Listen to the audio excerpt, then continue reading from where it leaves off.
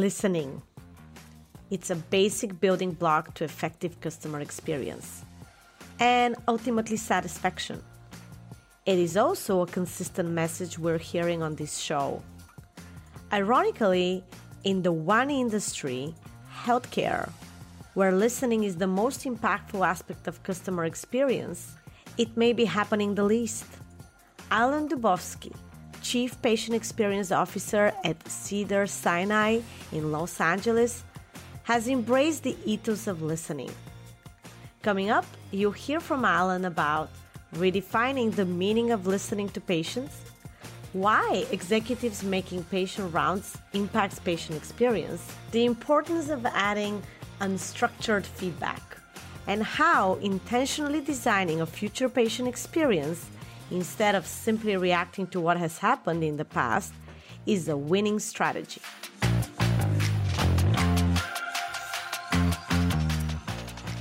Culture starts at the top, and great customer experience, the only competitive strategy in today's world, is fueled by great leadership.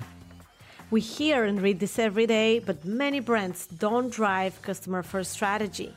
For those at the top who want to make that leap but don't know how, we'll learn from leaders who share what you must do to become customer-centric.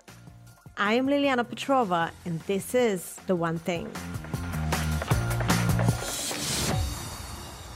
Good morning, Alan. Thank you for being here with us today. Morning, Liliana. Thanks for having me. We always start our conversations with the same question, which is if we can learn something about you that we couldn't find online.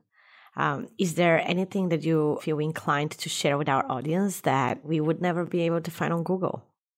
Ooh, what a great question. I've been able to live in some very interesting places. So I come to you. I always get a question about the accent, so I'll start with that one. You wouldn't really be able to trace my roots. Born and raised in South Africa, spent 16 years there, 20 years in Atlanta, 5 years now in Southern California. So the interesting non-Googleable thing is that I'm a bit of a mix of South African with a Southern twang and a SoCal vibe. I'll give you that. I actually love South Africa, and I always say that I want to retire in Cape Town. That's where I'm from. Yep. Born and raised. Wow. Just outside of Cape Town, and truly one of the most beautiful places on earth. Truly. I still buy Stellenbosch wines, and I kind of think about that place and plan how I'm going to buy the house, and I'm going to watch the penguins. It's just life goals. The best place. Yes. Yeah, exactly. Well, since this is a customer experience podcast, we also have to have that question that's a little predictable, but what is the best or worst customer experience you've ever had that you would like to talk about today? Yeah, I've been fortunate to have a lot of really good experiences. I'll give you one. I talk often about Delta Airlines, and not just because I spent 20 years in Atlanta and was brainwashed to only ever see Delta. But yeah, I won't get into the specifics of how I got to this. But my dad was traveling with my mom back from South Africa from a trip, and he got sick. He was actually the reason that they had to divert the plane back to Johannesburg, or to Namibia, actually. So the short version is I needed to get to South Africa pretty quickly. And so I reached out to Delta. I got a call from them, actually, to say, we know you need to get back. We know your parents are sort of stranded and you want to help them get back. Call this number and call this guy. He'll take care of it for you. So I called and I said, okay, I want to get on tonight's flight. And he said, great, here's your seat. Here's the deal. Goes through everything. And he says, all right, I think everything should be fine. And when I hung up the phone, I was like, this is weird. I never got a price, but I was like, you know what? I just need to get there. I'm sure it is what it is.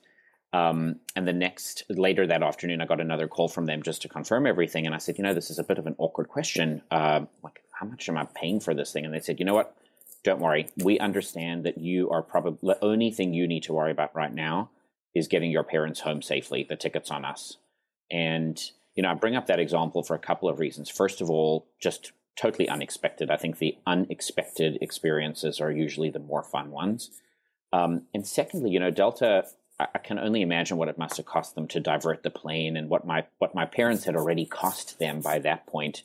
They could have chosen to be angry, but they actually chose to be compassionate. And so this was 6 years ago and still something I talk about to this day as one of the best experiences I've ever had.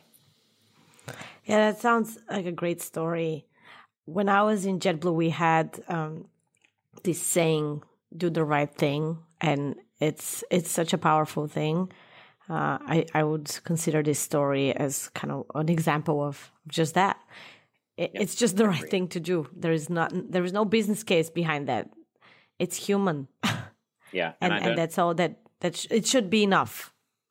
Yeah, agreed. And I don't think they ever did it expecting that I would talk about it to this degree, or they didn't do it, I'm guessing, for the reason of sort of, customer loyalty or anything else. But here I am 6 years later, still telling the story and advocating. So it worked out for them in many ways. Well, you can still engineer this a little bit and learn from that and say, hey, if the customer service people have this autonomy and authority to do gestures like this, it could lead to a lot of goodwill. Sure, definitely. So tell us, what do you do in Cedars-Sinai? So I view my role as the chief patient experience officer as a couple of very specific things. Number one, I am the person responsible for helping the organization understand our patient's voice, and underneath that obviously is lots of structure around surveys and feedback and everything. But I sort of represent the conscience of the patient and their family in the work that we do. And then, following up on that, the things that they don't like about us or wish we did better, my team and I are responsible for creating, implementing, leading projects to help fix that. So, as I describe the role of the patient experience leader, it really is steering us away sometimes from things that we believe are better for patients when patients don't agree with us, and just sticking to sort of a true north of what really will make a difference in the individual patient or family experience. So when you say you represent the voice of the patient, where do you represent it? What's your audience? That's one of my favorite parts of my job. It's anyone and everyone. So I report up through operations in the hospital to our chief operating officer. I have the privilege of sitting at the leadership table. So one of the audiences is our senior leadership, everyone from medical affairs and finance and admissions, clinics, inpatient areas, etc. I also spend a lot of time with our physician groups, our medical staff teams, and so we have well over 2,000 between faculty and associated physicians, and so a lot of my audience is physicians. Honestly, one of my favorite parts of my job is that we spend a lot of time with frontline employees. So I help lead, and my team helps lead trainings and initiatives. So whether we're teaching frontline employees or rounding on them on the units. So my audience in any given day varies from senior leadership, middle management, which I hate that term, but I am one of them, so I guess that's okay. All the way down to our frontline team members as well. Well, I always thought that middle management bears the brunt of any organization. We're the backbone. I like to tell myself that without us, this place just wouldn't function. I keep telling myself that every day. I think you're very right, actually. I hope so, yeah. Is there one thing you want to talk about that had the most impact on patient experience that you've done for the last 4 years there? I did give this one a lot of thought, and it's so difficult. I'm sure a lot of your people tell you that it's to narrow in on one thing. So I wavered a little bit back and forth, but honestly, I think as I sit here today, it's very hard to believe 20 years this year of working in sort of healthcare customer experience in different roles. I think the one thing that I'm certainly most proud of that I feel has changed the course of what we do, and a lot of other CXOs think alike on this one, and that is, I think we've redefined how we capture the patient voice. Again, happy to go into more detail. I'd love to, in fact, around what that means. But, the industry started off with very standardized surveys and a very archaic way of capturing patient feedback. And so you'd look at scores and numbers and say, okay, clearly we have to fix these 2 or 3 things. And I just, kept in this industry, even up until the last couple of years, thinking, I'm not sure that is an accurate representation of what people like and don't like about us. And I feel like we're sort of chasing the wrong things. And so like an example would be, you'd look at your scores and you'd say, cleanliness scores are down. And then you'd start chasing, some sort of project around improving that. But really, as you start to think about the patient voice differently, you start to narrow in and ask different questions and figure out it's not really about cleanliness. It's actually about clutter and organization and things like that. And then you start getting some cool new innovative ideas around that. And so for me, the one thing is I'm very proud of as we sit here in 2021. I think we listen very differently to our patients today than we ever have. And that's for me just a personal mission and soapbox, I guess, of how I think we need to be thinking about healthcare customer experience. I think you're very, very correct. We always say customer experience is about perception, right? What is the perception of the consumer, the patient, of your brand? But perceptions is what we sometimes hear if we don't ask more questions to understand what is underneath that perception. Right. Yeah, one of my favorite activities is the 5 whys, and it's such a simple one. But as I think part of the problem is we talk. I'll give you an example. We did a training this morning, and we talked about wait times. And, it's obviously a chronic issue, excuse the pun, in healthcare. But, when you don't really try to dig deep into, like, why is that a problem? And why does that bother patients? And why do we do it that way? I think sometimes you just chase the first thing that you think. And so you say, okay, wait times are a problem. Fine. Like, see fewer patients or hire more people. When really, if you do start to ask why a lot more, you start to get different insights. And so I couldn't agree with you more. And I think the same is true on surveys. I think if you just start and stay too high level, you're not really capturing what's actually right and wrong. This is so true. Yeah, I had a situation in JetBlue that was very interesting as well when we had higher call volume and people said, oh, you have higher call volume and that's the problem. And then we said, well, why is the call volume higher? Oh, because the website is not working properly. Well, why is the website not working properly? And then before you know it, we ended up talking to our partner who was responsible for the fundamentals of the website. And if we didn't go with the whys, like you said, we would not have even solved it, which is actually the sad part. You may not even solve it. And maybe that's when executives say there's no ROI because not everyone understands that depth that you need to go to. I listened to a conversation somewhere you were on stage talking about this, and I wanted to dig into this piece of your relationship with IT and technology. Can you tell us more about how are you positioned there? What did the organization do so you can be positioned in this way so you can have impact? Yeah, it's such a great question. I think so. A couple of things before I get into the weeds of what my partnership with IT looks like. I'll say, first of all, I'm very lucky. I think Cedars-Sinai, we're fortunate in a lot of ways. One of them is we have a strong emphasis on innovation and technology. So it was one of the reasons I took this job. I came to an organization that invests in it, believes in it. We have an accelerator, startup program on campus. And so it was what was exciting to me. I wanted to come to a place that wanted to think of different ways of how we could use technology to improve anything and everything around the hospital. That's the first thing.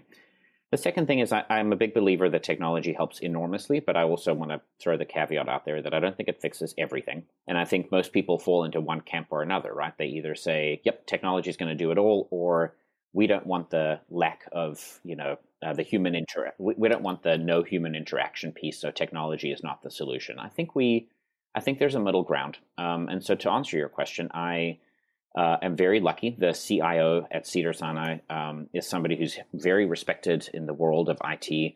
I'm sure he won't mind me saying this. He's the least IT sort of. He jokes about the fact that if you ever need anything fixed, don't call him. He's the strategic guy, and I love that I've got a strategic partner in a world of technology and IT, because we're always looking at the patient experience and trying to find ways to improve where technology could help. So to answer your question, he and I talk very frequently. We've got a lot of ideas that we work on together. When I have new ideas or new vendors or partners that I want to bring to Cedars, he's always got an open ear. And so part of the 4-year journey that I've been on here has been helping the organization see, like, what should we be investing in and how do we want to make it easier? So, a couple of examples around streamlining patient communication, both pre and post experience, making it easier for patients to put in requests or ask for things from us. Very specifically, one of the things we're working on now is, we drive patients crazy with the number of times we make them communicate with us. So if you have a doctor's appointment, the number of phone calls and emails and reminders and surveys, and so he's the kind of guy, and again, his team is the same, where I can sit down and say, this is crazy. It's not good from an experience perspective. Let's think about it differently. And he's always willing to listen. So yeah, the answer to your question is I think we have a very strong partnership, and we've been able to do some pretty cool things that marry the human interaction and the technology together for a good outcome. Do you think that this great working relationships was based on the hierarchy and the organizational structure of the healthcare system, or is it based on who you are as people? Oh, that's a really good question.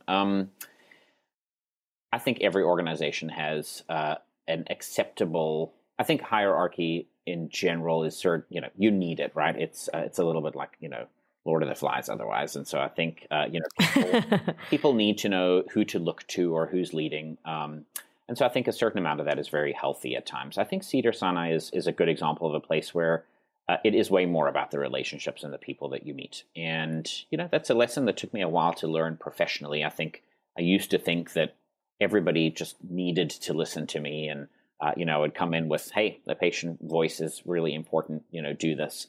And I took a different approach when I started here. So that, Cedars recruited me in 2016 to start the Office of Patient Experience. And I honestly came in and spent my first few months just listening. And I know it sounds really simple and somewhat intuitive, but building all these relationships with nursing and IT and finance and operations, and saying, again, what works well, what doesn't, how can I help you? And it's been very important to me as I've grown my team. So, I was team member number 1 on patient experience, and now we're up to close to 10 people. And everybody I hire is the same. I hire people who build very good relationships. And so we pride ourselves on, I think things get done because people like working with us. And it's a win-win, right? We still get what we want, but it's good for them, because I think inside of healthcare in particular, being siloed is such an overused term, but truly in healthcare it is, right? You're either clinical or not, or you're, operations or not.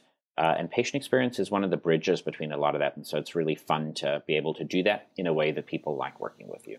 Talking about bridges, do you have customer experience committee or some sort of a regular meeting on the topic of customer experience at the executive level? We do. So that was one of the things, again, that I was fortunate enough to help rebrand and reformulate. And I think, what existed before was a well-intentioned but not overly structured approach to it. So, I talk about myself. I'm a little bit of an enigma in the world of patient experience. I think I love the soft and fluffy, empathetic side of customer experience, but I'm also proudly very type A and very structured, and so I think I brought that style into the work that we do. So we have monthly meetings on our inpatient side and ambulatory side with very again structured agendas. Even we go through data, we report out on projects, we have a whole cross-section of people at that table. So to give you an example, we have, senior leadership, we have vice presidents and department heads. We have a lot of the ancillary support areas like volunteer services, food and nutrition. And then probably the best part of that committee is our patient and family advisor. So both of those groups have actual patients at the table to help keep us honest. So that's just one of the sort of governance parts of the patient experience structure here. Oh, wait. I love that part. Let's talk more about this. How did you get patients to be on it? This sounds like such a hard thing. I'm currently working with an organization in New York, and it's the hardest thing to do apparently is get to have a conversation with a patient. How did you set this up? Yeah, I'd love to pretend that this was easy. I remember the first conversation. I will not name names, even if you make me. But I remember coming in and saying, hey, patient and family advisor programs are certainly popular. Most places have them. To be fair, a lot of places have had them a while, but even now they're sort of struggling with what to do. So when I came to Cedars-Sinai, I said, do we have one? And they said no. And so I remember thinking, great, I'll just pick and choose what everybody else has done well and build one here. And they said, I just want to warn you, we're not really open to it. What we don't need is a bunch of angry patients sitting around the table telling us. And I said, okay, I'll make a deal with you. I said, give me a year or two, to build this program, start to build some credibility around it, and I will show you why not having a patient at the table is not good for us. And so we made that deal. It was an unofficial deal, and a couple of years in, I think I won them over. And so we really went out and started to market in a few different ways to our existing patient base and say, and again, just to clarify, this isn't about finding just the unhappy patients who've had bad experiences or the glowing reviews. Of course. This is going out to your general, normal, typical patient population, your representative patient population, and saying, there are ways in which you can get involved. And so we've built now, Liliana, 4 different ways in which patients can get involved. There's our committees, there are councils, there are bi-monthly, what we call experience collaboratives, so almost like design sessions with about 15 or 16 patients and family members. And then we have an online patient panel that has doubled in size over the last few months. So we're up to over 6,000 people. And we go about it in a very rigorous way. So again, we screen people, we interview them, we onboard them. It's a formal role as a PFA, and I actually think the patients appreciate that because it's not like they're like left, to fend for themselves once they get placed. So, I'll give you an example. We have somebody on our facilities and design committee, and that person again was screened, interviewed. Like, what is it about your experience at Cedars that you want to help or share? And through the conversation with this candidate, she was like, my daughter was a patient on the pediatrics unit, and here's what I remember thinking and seeing. And we said, awesome, we're about to redo our pediatrics facility. Would you like to be a part of that? And so there's intentional matching as well with where these patients and customers go. So it is truly, I think, one of the proudest things I've been able to say we've done as an Office of Patient Experiences. Now we have, even just in actual PFAs, not the online community, we're up over 50 that are sitting on different committees and councils around the hospital. Okay, I think this is the one thing for me that you had done that has had the most impact on patient experience. I don't think many people can say they've done this in healthcare. How does the budget work? Because this sounds expensive. Or at the very least, it sounds like a budget item. Yeah. So I will say one thing. I think again, hospitals, patient and family advisor programs have been around a while. I think how we use them is a lot different than most places. So I'll give us credit for that. I think most places just have 20 people on a committee that they bring together, and they either complain or compliment you to a degree that is not overly useful, right? They're either very angry or very happy, but it doesn't get at the root cause of what you need to fix. And so to your first point, I do think it's pretty innovative. And I want to connect it to the one thing I was talking about, which is, again, around the patient voice. And, we get well over, 300,000 completed surveys a year from our patients. But it was very important to me a year or two into this job to say, that's not everything. You need to complement when you're talking about listening to your customer voice. Surveys are one thing, unsolicited feedback is another thing. And these councils and people at your table are going to keep you from making very big mistakes. And so I think that helped me get there. The funny thing about patient family advisor programs and all the work we do, it's not that expensive. And I say that, again, not to be tongue in cheek, because it adds up, but compared to the bottom line of this organization, we are a very small expense that I truly believe has changed and helped improve a lot of things. So the budget, again, comes out of operations. These actual patient councils cost us next to nothing. They don't get paid. They volunteer their time. Honestly, the expense comes in just somebody on my team helping lead and run them. So it's sort of a no-brainer in my mind. Very, very interesting.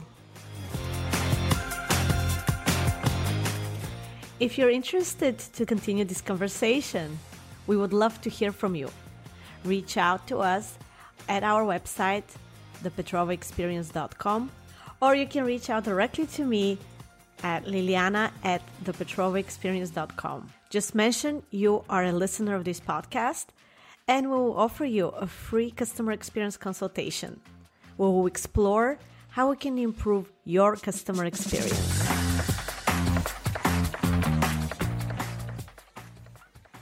So what made you go into patient experience? 20 years patient experience, that means you started when it wasn't the topic of the day. I feel like customer experience was modernized and rebranded maybe 10 years ago, if I'm correct on the timeline. How did you stumble upon this 20 years ago? I thought you were going to say it means you started when you were 5 years old. I was going with that, Matt, but I was like, look, okay. Go somewhere. I turned 42 last week, and I'm very okay with saying that out loud. Well, I'm 41 this year. It's so. I'm happy with my age. I've come to accept it. Same. Yeah, you know what's funny? I'd love to believe that I have a very good reason for getting into healthcare. I have a fluke reason why I'm in patient experience. I'll give you the good reason first. Growing up in South Africa, I had an unfortunate, thankfully nothing severe, incident as a 13-year-old. I fell and basically broke my hip and was in the hospital in Cape Town for a couple of weeks. And that memory is, emblazoned in my mind for the rest of my life. I remember everything about it. And I just remember thinking how vulnerable I felt, but also how important everybody around me in the hospital was to making me feel better. And I just was fascinated by the place and how it ran. And like most people, you're either interested in clinical stuff or you're not. And I knew I wasn't. And so I just remember thinking, like from a young age, hey, I want to be one of the people that helps this place run. And so that's why I got into healthcare. Honestly, every single job, other than working at a movie theater when I was 16, has been in healthcare. And so I got very lucky coming out of my undergrad. I joined a hospital in Atlanta, Northside Hospital. And actually, my very, very first job for the first year was not in patient experience or customer service. I was in the cancer program doing some community benefit and health screening and cancer events. And the CEO called me in one day. I had got that job, by the way. Sorry, I missed an important part of the story. I got the job because I'd done an informational interview with the CEO. And I said, I don't care what I do here. Just if you have a job, I'll take it. And he put me in oncology. He called me up a year later and he said, listen, my manager of patient relations is taking a sabbatical. Are you interested? And I said, honestly, I don't even know who they are and what they do. And he said, trust me on this one. I think I know you well enough and I think it's good experience. And so, by default, I sort of fell into a patient advocacy role. And Liliana, the interesting thing, again, is it wasn't patient experience back then. It really was just straight up responding to complaints and grievances and tracking, the disgruntled people. But then it evolved. And so from there, I, did a little work at the advisory board company. And then I came back into the hospital setting to help run customer service. And basically, I will say my last, you're right, 10 years-ish between Emory Healthcare and Cedars-Sinai has been helping push this patient experience agenda, because the last point I'll make here is I think we've evolved from a very reactive field of patient advocacy and patient relations. When I describe patient experience, I get to live in a world that is 100% proactive. I want to make everyone's experience better going forward. And so to me, it's a much more strategic way of thinking about, because we could spend our days, there are people around here who spend their days, fixing things that go wrong. But until you start to get in front of that, you'll never fix anything. And so I think about this new evolution of patient experiences, honestly fixing it for the next person who comes in the door. Listening to you today reminds me a lot of what my mandate and position was in JetBlue. And I consider my tenure there pretty successful, but I think what differentiates our positioning and mindset in the field of customer experience is really that specific proactive angle. I used to call it intentional design of the future experience. You're calling it being proactive. I feel like it's the same thing. It's this whole idea that true impact happens by design, and design needs thinking and this time frame to have the partnerships with the people that are the builders of that experience, and then let it happen and witness it happen. That, for me, that was the biggest reward, was seeing something that we mapped out, designed, conceived, whatever you call it, happen, and then observing the reaction of the consumer being what you designed it to be. And I think that really is holy grail, and it is so hard for organizations to see and achieve I really don't know why. Most of them spend time in the past reacting. It is the very rare few that are those visionary kind of thinkers or that take this visionary approach to customer experience that really become the brands that people talk about. So having said that, if you could speak to somebody that is at an executive position in healthcare, let's say they run a healthcare system, what would be your advice to them in terms of what they should or can do in order to set this up in the right way? Yeah, I think so. It's funny, when I was thinking about what to say was my one big thing, the runner up was going to be intentional design and truly structure around patient experience. I couldn't agree with you more. I think what we have provided this organization with is a very structured approach to improving patient experience. And I think in general, the reason a lot of executives think about topics like patient experience the way they do is because they don't understand a couple of things. They don't understand how it could impact everything that they already do. They think of it as very sort of lofty and ambitious and a little bit hard to achieve. And again, they just think of it, and maybe this is too blunt of a thing to say, but I think they think of it as too abstract or too theoretical. And so what I would say to people is I really do believe, and I feel like the 4 years plus that I've been at Cedars, we've been able to show this, that when you apply a very traditional sort of either project management or structured approach to this, it actually can work wonders for a ton of other things. I talk about the Office of Patient Experience here as helping improve everybody else's job, right? So what I do is, my team is, we pick projects and things that make pharmacists' lives easier, nursing's lives easier, physicians' lives easier. And so the advice to senior executives would be push for a very structured approach to patient experience, because I think it makes a very big difference. But trust that, doing that coupled with things like including the patient voice and the customer service side of it can really just benefit almost everyone. Nothing makes me happier than hearing people say that I've made their jobs a little bit easier here. And in healthcare, again, it's not usually everyone's focused on the patient or their own, right? You're either making more money or improving operations or you're doing X. And I think patient experience, we don't have our own X. We just come and we do it for other people. And so I think executives, once they get that, would be a little bit more receptive to it. So are you a cost center or you know what I mean? Do you have your own budget? Oh, yes. In terms of projects, or are you managing other people's budgets as a lens of? A little bit of both. So we are we are an expense item, a non-revenue producing department, as I remember every time we go into budget season, which we're about to do. But truly, again, it's a very it's a small number again compared to a lot of other things.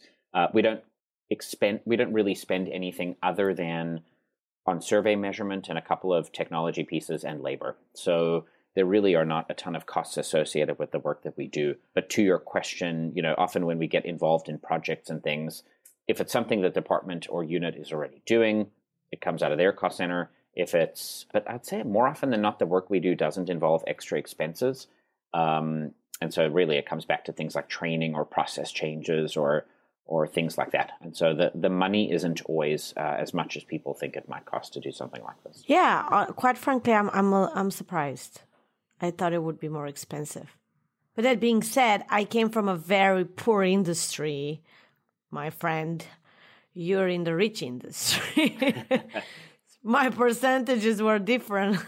Sure. Yeah, it's, I know. Well, yes and no. It's funny. I think, listen, no one feels sorry for healthcare because of what we charge patients. But at the end of the day, we are a business that still has a bottom line to run. And I promise you, if it makes you feel any better, Liliana, I'm going in next week to defend my budget. And believe me, it's, nothing gets passed just because we make a lot of money. Yeah, and I never take that for granted. I appreciate that I work for such a great organization that is very lucky to, if you even talk about sort of COVID, we came out of the hard parts of this. Hopefully there won't be many more. Still being above the line, and we're able to do the things that a lot of places are not able to do. So I do it's not lost on me. I really do appreciate that. But again, I think my point is to the executive piece. I don't believe it is a big expense compared to what you get back for the effort on it. I think we can easily point to a lot of both operational and other metrics that have really helped this organization and paid for itself pretty easily. What's the one thing that keeps you grounded in your own position, I guess? Well, first of all, I don't want to say I'm getting old because that would be an insult to you since we're almost the same age, but I'm starting to experience healthcare myself, I'll put it that way. And what keeps me very grounded is the moments when I feel incredibly vulnerable. It does not take long for you to become a leader at an organization, walking around in your business wear, to lying on a CT machine in the emergency department, and those moments keep us all grounded. So I think we talk a lot about our own personal experiences and frustrations with this, so that keeps me grounded. Honestly, though, the simple answer is rounding and being around and walking around the hospital. I think nothing connects people back to what it means to be a patient than to physically walk around. So, real quick, one of the other things that we're launching this month, actually, we launched on March 1st, is a leadership rounding program. And so all directors and above are going to be required once a month to go round on patients. We've built a program, we built a training tool, we built a tracking everything, because it stuns me how many people don't, like when the last time was that somebody walked into an inpatient room. And you need to know what it's like and what it feels like and smells like and sounds like. And it does it for me every time. Like you walk into, to get a little dark for a second, during the huge surge that we had over the holidays here, we were hit so badly in LA. A third of our hospital at one point was COVID patients, and we had to house patients in pre-op areas and recovery areas. And I walked around on Christmas Eve in an area where I had been for outpatient surgery, recovering what was now an ICU. And it stopped me in my tracks. And I just thought to myself, nothing makes me appreciate and respect this work more than just remembering, like, this is why we do it. So I know it sounds sort of a little bit cliche, but there isn't a day when I go rounding on patients that it doesn't make me think differently about the work we do. Thank you for being with us today, Alan. If anyone wants to connect with you, what's the best way? Well, first of all, thank you for having me. It really was a pleasure. That flew by very quickly. Yep. Anytime people want to reach out to me, they can find me on the Cedars-Sinai website, LinkedIn. Feel free to just connect any way that makes sense. I think I've got, if you do Google me, you will find at least a few things, if nothing else, other than the accent. But yeah, I'm always open to conversations or questions around patient experience or anything. So please do feel free to reach out. Thank you.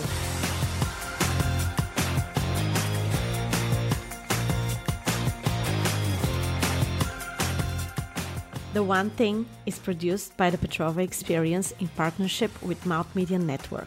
Copyright 2021.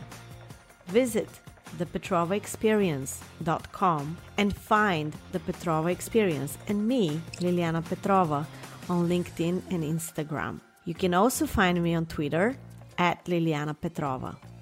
Thank you for listening.